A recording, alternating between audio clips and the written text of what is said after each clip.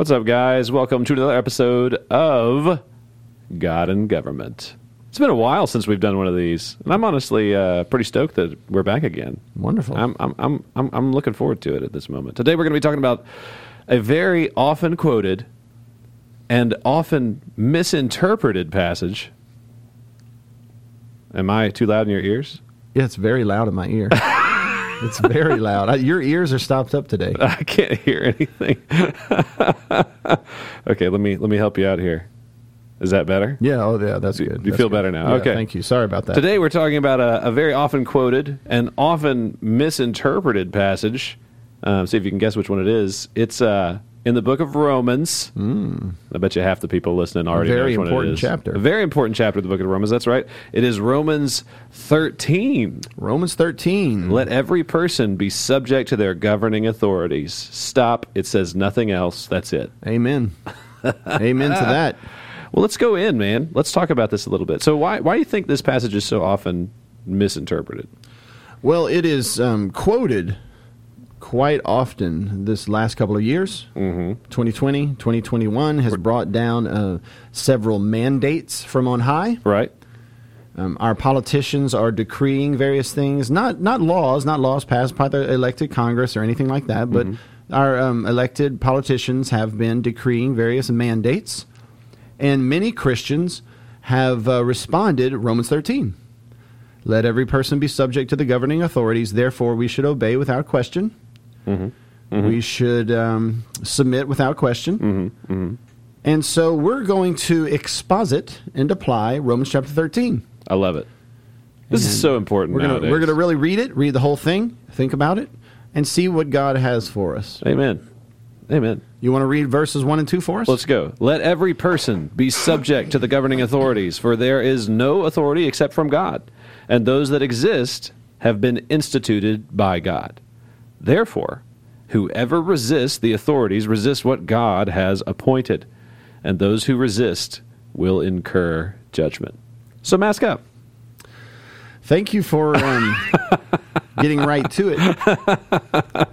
Well, I'm going to do my best not to apply it exclusively to masking. Let each person be convinced in his own mind how this applies. But we're going to lay out the fundamentals and the principles, and then they can decide for themselves. Let's do it. I like that. Of course, whether to put on a mask or not put on a mask is very nuanced. Depends on the context, depends on a lot of different things. And so I don't want to be too narrow or put too fine a point on this, but I want to lay out the principles of whether or not we should obey mandates, et cetera, without question. All right, so, well, let's begin with the context of Romans 13. All right, let's go. I believe that the context from my studies is that there was a spirit in the church that said something like this: Nero is so objectively evil and malicious and malevolent that we need not obey him in any way, shape, or form. Okay. We can become laws unto ourselves. We can completely rebel. We can, in fact, revolt. Now, I would call this a revolutionary spirit. Okay. The reason is because although it is true that Nero was incredibly evil, he was, after all, the beast of Revelation, highly persecuting the church, he still did punish murderers and thieves, etc., etc. He was not wrong 100% of the time. Okay. He was wrong most of the time. Okay. So what I believe Paul is trying to say to them is, listen carefully, church. You can't be revolutionaries. Okay. You can't go off on your own as an island unto yourself, a radical individualist following an anarchist revolutionary spirit simply because the ruler is evil, as our president is. Right. You can't disregard and disobey him in every single way. Just as our Congress and our Senate and our judges are all systemically evil and have engaged and promoted systemic evil of many kinds, abortion being probably the greatest if you measure by the leader, this does not mean that we have the right to revolt and to disobey totally. For example, we do not have the right to burn down buildings, throw bricks through windows, run around in the streets killing and maiming and lying and stealing and committing arson and fraud simply because our rulers are somewhat unjust. We're not revolutionaries. We're not anarchists. We are to be subject to the governing authorities as a general rule. Right. Well, the Bible talks about the governing authorities being God's ministers. Yep, and we're going to get to that later in chapter 13. They are his ministers. And some of them are obviously not his ministers. Genesis chapter 9, whenever Noah's getting off the boat, God institutes government for the first time. He says if anybody kills another man, his life will be forfeit as a result of it. That's right. And we see all those little moments come out. God put government there to restrain a fallen world, and that's a good thing. That's right. We want that. It's his institution for promoting the good and restraining evil. And we are, where it is in alignment with God's law, to obey. You can see that in the second half of verse 1. It says, for there is no authority except from God. The Greek would read more literally, there is no authority if not from God. Meaning, if they are claiming authority or jurisdiction that God has not given them, then they have no actual authority. And you do not have to obey them. However, if they are doing what they're supposed to be doing, even in part, like restraining evil, which even tyrants do. Right. Then where you can, you're to obey. Right. This can be clearly understood if we apply it to another institution that God invented, the family. Okay. The family has a hierarchy just as the civil state does. The family's hierarchy consists of the father and the mother. The father is the head of the household. He is the covenantal head, the housebound one. And the wife is the life giver and the helpmate. Are we to obey our parents? Yes. The Bible says to obey your parents. Right. Therefore, do we obey them totally and ultimately in all things without question and without any sort of, freedom of conscience? No. Of course not. Right. Because no one believes that. Right. Now, have there been traditional societies in the past that said the father as patriarch was absolute ruler and must be obeyed in all things, and this led to the oppression of the members of the household? You can see where this is going. Right. There have been cultures like that. Right. Or the divine right of kings, even. We were talking about that a little bit before the show started. That was a particular political If we apply ideology, this same pagan concept of total ultimate rule by an earthly person, it's called divine right of kings, or rex lex, where the king is above the law, or the king is law. Well, the father is not law. The king is not law. The church. The Bible tells us to obey the authorities placed over us in the church. Would anyone today argue that we to obey the pastors totally and ultimately without question? No one would. Everyone, in fact, is very concerned about fatherly authority and pastoral authority. Right. But when it comes to the civil rulers, Romans 13, obey without question. And it's because the state, let me just jump the gun here and make a bold assertion. It's because the church has syncretized its religion with statism, the predominant idolatrous religion of the West. We have not torn down the high places. We worship at the Ashtaroths. We worship Baal, and our Baal is the state. Now, how specifically would you say that's happening in the church today? Just as this one example, we question fatherly authority, we question pastoral authority, but when it comes to the civil leaders, without question, Romans 13. Submit. Now, that is not how you apply Romans chapter 13. We are, however, not anarchists, not revolutionaries, not insurrectionists, as we might be labeled as. We are to obey the authorities as much as we possibly can as it submits to God and God's law. Right.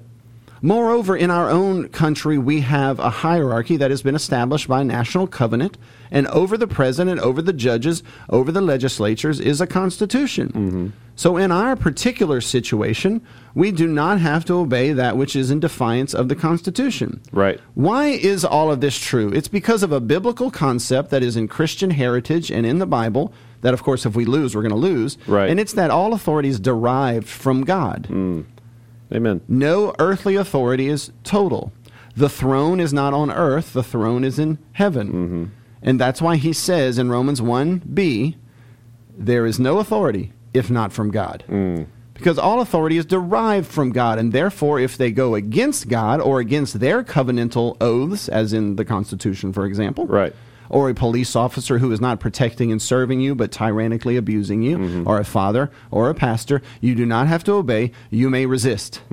because all authority is not authority unless it is from God. Amen. Amen. There's a great book on this that I just finished not too long ago. So Dr. Glenn Sunshine, I'm sure you know about this already. Yeah, great. Slaying Leviathan. He doesn't draw a ton of conclusions in this book. That's not the point of the book. The point is to talk through historically how the church has interacted with governing spheres. That's right. And it's very, very helpful to be able to put all these things in categories. So if you haven't read it yet, Slaying Leviathan, Dr. Glenn Sunshine, check it out. Great recommendation. So Christianity teaches derived authority from God. Paganism teaches ultimate authority of an earthly power, whether it be a patriarchal society, an ecclesiological society where the church rules over all, or the priests rule over all, or a statist society like first century Rome. Pagan societies teach the absolute divine right of earthly rulers. They move the throne to earth. They put the kingdom's headquarters on earth. It's not built on the foundations of the Bible, of That's right. who God is. It's built on something completely different. That's right. And because our nation is throwing off Christianity and its heritage and biblical truth, we are having our civil authorities adjusted. We're having our understanding of justice adjusted. We're having our understandings of obedience and authority adjusted to more of a pagan divine right concept. Right. You know, King George, he believed he was above the law. Our founding fathers said, no, you are not. You too are subject to the covenants, the national covenants, the national treaties, and to the law of God. You know, the kings of the Middle Ages believed very often that they had divine right, that they were above the law. Rex lex is the famous expression. It was Thomas but the Locke, king is wasn't it? law. Well, the Puritans resisted this. In fact, one particular Puritan wrote a book called Lex Rex. Samuel Rutherford was his name. And you would not be surprised by this, but his book was censored by the establishment. Shock. Yep, censored. So, like, the little Facebook box popped up underneath it. and Bling, said, insurrectionist. Fact check. That's right, because the king was declaring himself to be the law, and Samuel Rutherford was saying, no, God's law is law. It trumps any king's law. That's right. And he made his case from the Bible, and it was censored.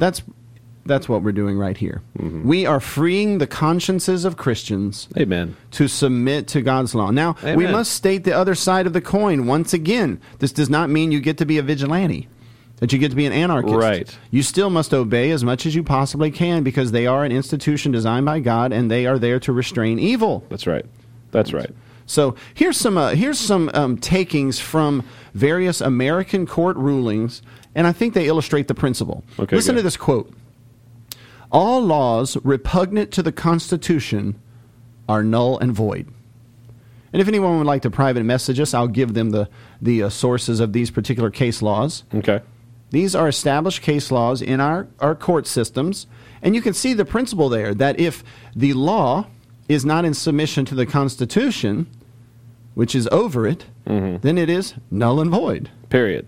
How about this one? An Full stop. unconstitutional act is not law. It confers no rights, imposes no duties. It is as though it had never been passed. Now, what is that? An unconstitutional act?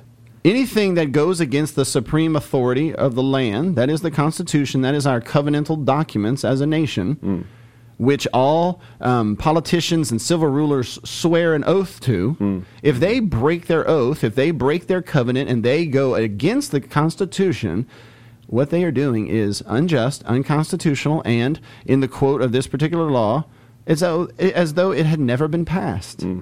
The general rule is an unconstitutional statute, though having form and name of law, is in reality no law. No one is bound to obey an unconstitutional law. And you can see, okay, so we were talking about this before the show actually started. You can see this playing out in our contemporary history right now in the case of John MacArthur and Right. his church in California. Right. So the governor of California, whose name escapes me, puts this in place. Gavin Newsom puts this in place. He says no churches can meet. And John MacArthur said, no, we're going to keep meeting. And the state continued to put pressure on them and attempted to close their church. And John MacArthur and his congregation continued to meet throughout of it. And then on the other side, whenever I think things were finally released or they were allowed to meet, quote unquote, by the state again, they sued the state and took them to the cleaners and got nearly $1 million in restitution to the church because of these laws. That's right. Because of these things right here. Because of the Christian heritage and the belief that authority is derived. that it is not ultimate. That's right. That if it is in violation of its authority, it is null and void. That's exactly correct. And we all know this deep down when it comes to fathers and pastors. We're quick to remind everyone. But why? Because it's the culture of the age. Yeah, it's the spirit of the age. The Yeah. zeitgeist is statism. That's the right. state will protect you. The state will feed you and care for you and fund your church in 2020. The Christians have got to tear down the high places. Amen. We have got to stop rendering total, absolute allegiance to the gods of this age, the premier one, which is the state. Amen. Let me ask you this. If Paul were, by chance, commanding blind and total obedience, what would we make of the fact that he went to prison all the time? Or, let's say this too, because a little bit later, not only does he go to prison, but he actually runs away from the governing authorities. He's right. like lowered secretly outside of the city and runs for his life. That's right. He's not operating submission. No. The same thing. You can see that over and over again. But let me ask you, is Paul a revolutionary, though? Is he throwing off all restraint? Is he in total disregard of all civil authorities? Clearly he's not, because he's telling people. In fact, the one that lowered him down in a basket was like what we would think of as a police officer, a local official. Let me ask you this. If Paul were commanding total and blind obedience to the governing authorities, what would we make of the fact that Jesus was crucified as an enemy of state, a blasphemer, a thief, and the martyrdom of all the disciples? Right. Well, they must have been doing something wrong, Brandon. Yeah. We see You see the here- implication real fast, then you have to say that Jesus was sinning. You have to. If Romans 13 is absolute obedience, That's of course right. it's not. Now, we can debate as to where the line is drawn, Right. but Romans 13 is no successful quip to Right. do this, Romans do that, 13. roll over and play dead. No, That's right. Absolutely not. Oh, I Now, love that we're talking about this. If an authority's sin justified total disregard, which we are not saying, Correct. we are not insurrectionists, we are not revolutionaries, we are Right. not anarchists, just in spite of whatever labels might be thrown our ways. If their authority's sin, if the authority's sin justified total disregard, what sort of behavior would that lead to? What do you think? Well, If we thought the system was unjust and the ruler was totally unjust, this is such a softball. and that meant we get to just do whatever the heck we want as anarchists, what sort of behavior would that look like? It would look like riots in the streets. It would look like buildings being burned to the ground. It would look like bricks through windows, looting, all of the beautiful moments. That's what it would look like. Exactly. Christians are not looters. Correct. Christians are not anarchists or revolutionaries. Correct. But Christians, with honor, with respect, with charity and love, as much as is possible, living in peace with all men, we do not have to obey unconstitutional, according to our own laws, nor unbiblical commandments, whether it be from a father, pastor, or a civil ruler, or anyone. But really, that last one is where we're hung up right now as a culture, though. Of course, of course. Now, how would we then say no? What are our various options? That's a great question. That's a great question. Yeah. There are several examples in Scripture of when Christians come under the tyranny of the authorities, the people with the guns, how they resist. And there's a lot of different examples. I can give you quite a few, and I'll run through them if we have time. Hit me. We got time. The Go. first one is you can give in. That is an option. You know, if it's not going against your conscience, and it's not a proper time to fight or run or disregard. Because we should also say that there is a right time strategically to fight, run away, stand your ground, Sure. whatever. We're going to get to that, but let's just begin. You can give in. That's what I do with most of my taxes. Just give in. Our government is engaged in illicit activities, unjust activities, theft and murder of all manner. It is collecting by force taxes to do that which God never mandated it to do. We are under a situation of great tyranny by the bureaucratic state. But the IRS has big guns. Yep. And so They do. So we give in. And they point them at people who don't pay their taxes. And so I say, well, why would you give in? Well, because I want to win the war, not the battle. I've got children. That if you just go off to jail for 20 years because of tax fraud, Exactly. Right.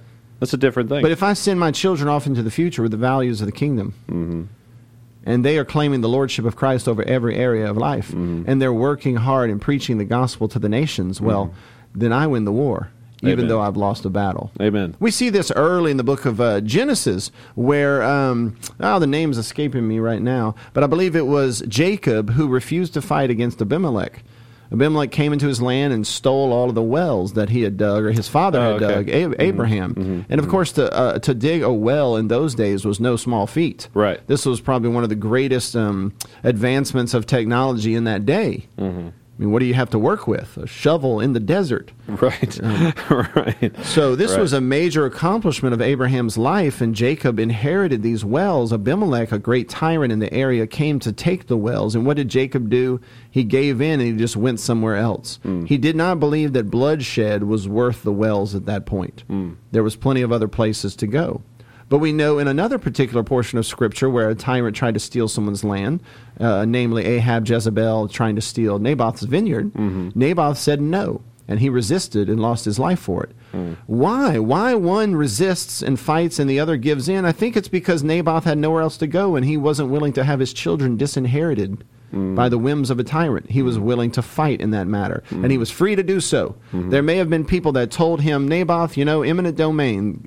The sovereign one has eminent domain over all of your property and can take it at his will for the common good. Romans 13. I'm sure they said all kind of stuff to Naboth, but no, the Lord had given him that property.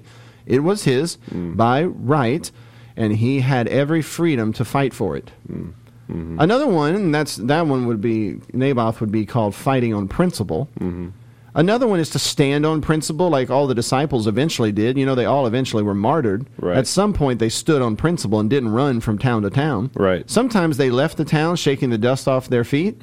Right. Sometimes they fled, as in the book of Acts, fleeing to Antioch. But sometimes they stayed and they died on principle. That's another option you have. Right. Of course, you can preach against the tyranny, as all the disciples and apostles modeled for us. Yeah, all of Jesus them. himself.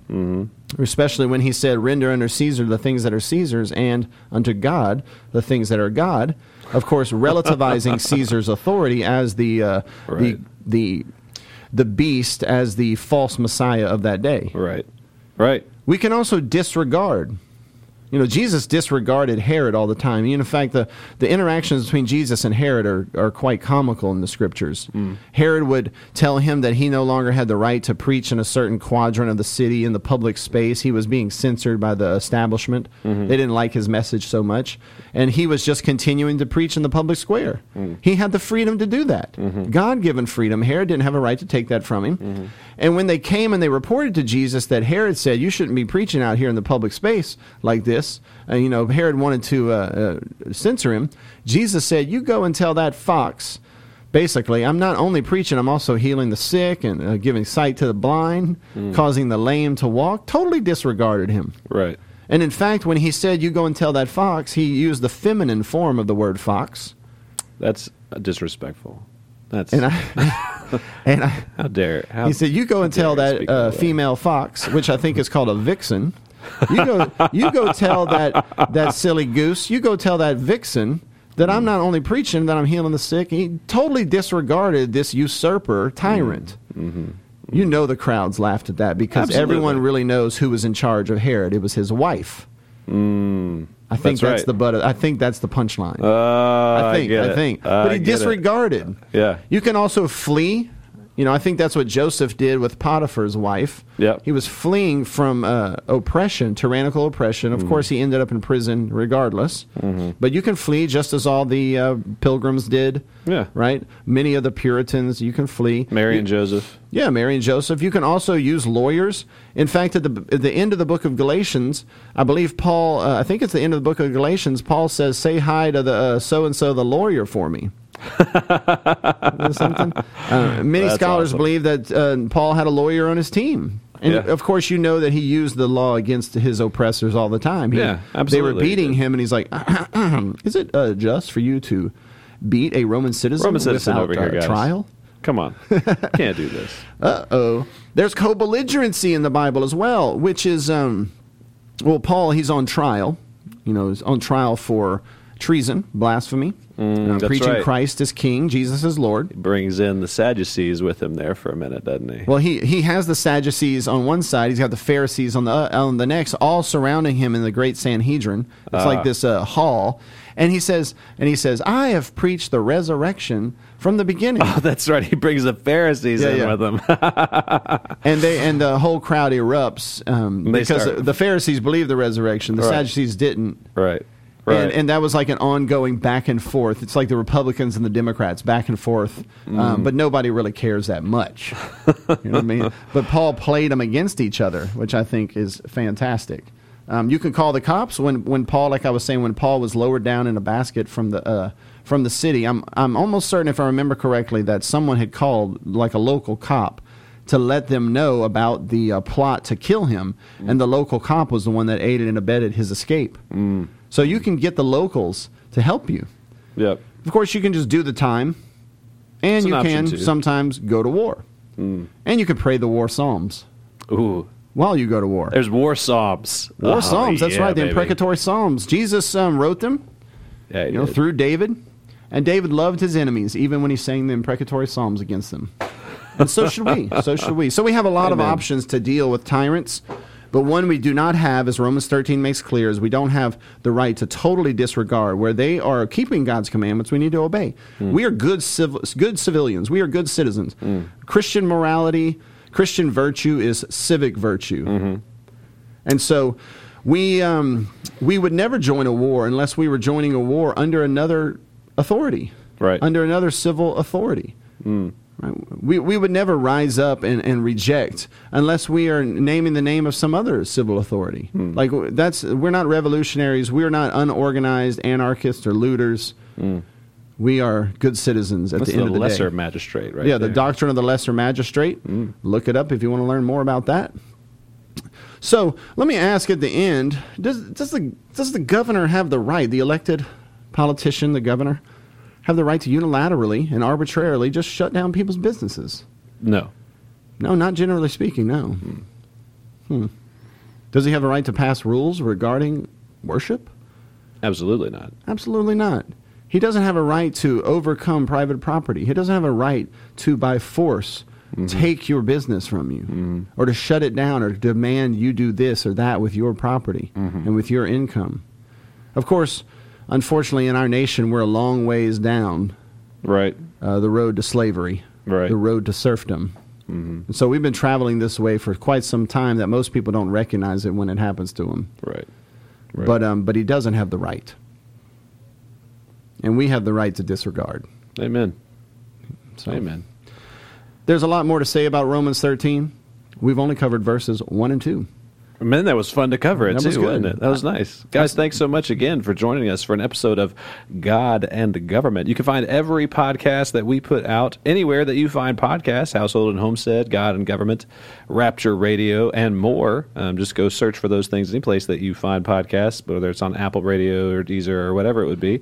You can also go to our website, wearechristchurch.com, to find more resources from us. Thank you again so much for joining us. Please give us a rating and review, and we will catch y'all next time.